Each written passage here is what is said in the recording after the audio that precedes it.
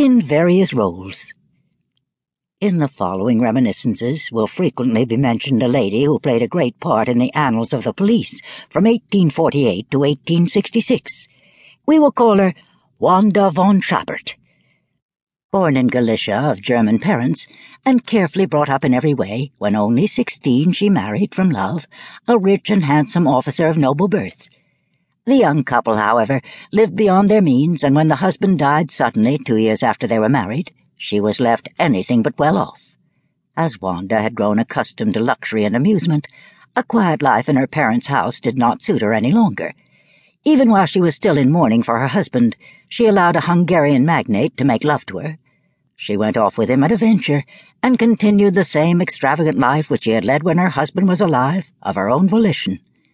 At the end of 2 years, however, her lover left her in a town in North Italy, almost without means.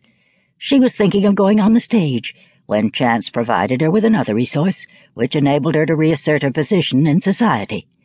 She became a secret police agent, and soon was one of their most valuable members. In addition to the proverbial charm and wit of a Polish woman, she also possessed high linguistic attainments, and spoke Polish, Russian, French, German, English, and Italian, with almost equal fluency and correctness. Then she had that encyclopedic polish which impresses people much more than the most profound learning of the specialist. She was very attractive in appearance, and she knew how to set off her good looks by all the arts of dress and coquetry. In addition to this, she was a woman of the world in the widest sense of the term, pleasure-loving, faithless, unstable, and therefore never in any danger of really losing her heart, and consequently her head.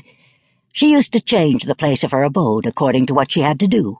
Sometimes she lived in Paris among the Polish emigrants in order to find out what they were doing, and maintained intimate relations with the Tuileries and the Palais Royal at the same time. Sometimes she went to London for a short time, or hurried off to Italy to watch the Hungarian exiles, only to reappear suddenly in Switzerland, or at one of the fashionable German watering places.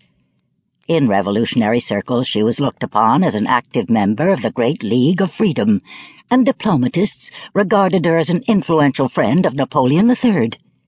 She knew everyone, but especially those men whose names were to be met with every day in the journals, and she counted Victor Emmanuel, Roy, Gladstone, and Gorchakov among her friends, as well as Mazzini, Kossuth, Garibaldi, Mieroslavsky, and Bakunin. In the spring of 1850 she was at Vevey on the lovely Lake of Geneva, and went into raptures when talking to an old German diplomatist about the beauties of nature, and about Kalam, Stifter, and Turgenev, whose Diary of a Hunter had just become fashionable.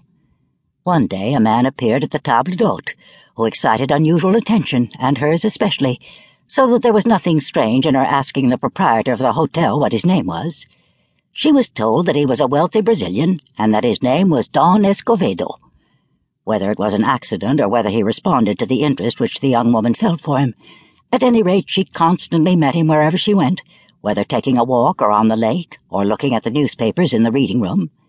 At last she was obliged to confess to herself that he was the handsomest man she'd ever seen.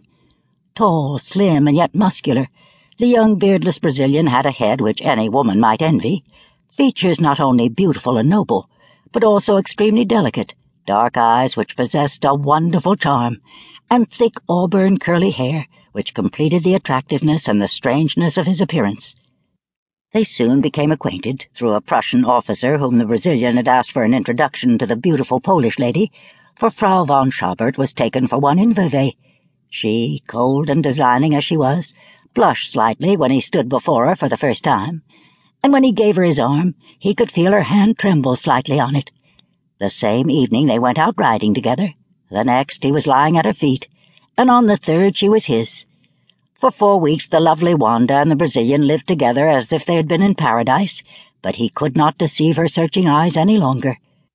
Her sharp and practised eye had already discovered in him that indefinable something which makes a man appear a suspicious character. Any other woman would have been pained and horrified at such a discovery, but she found the strange consolation.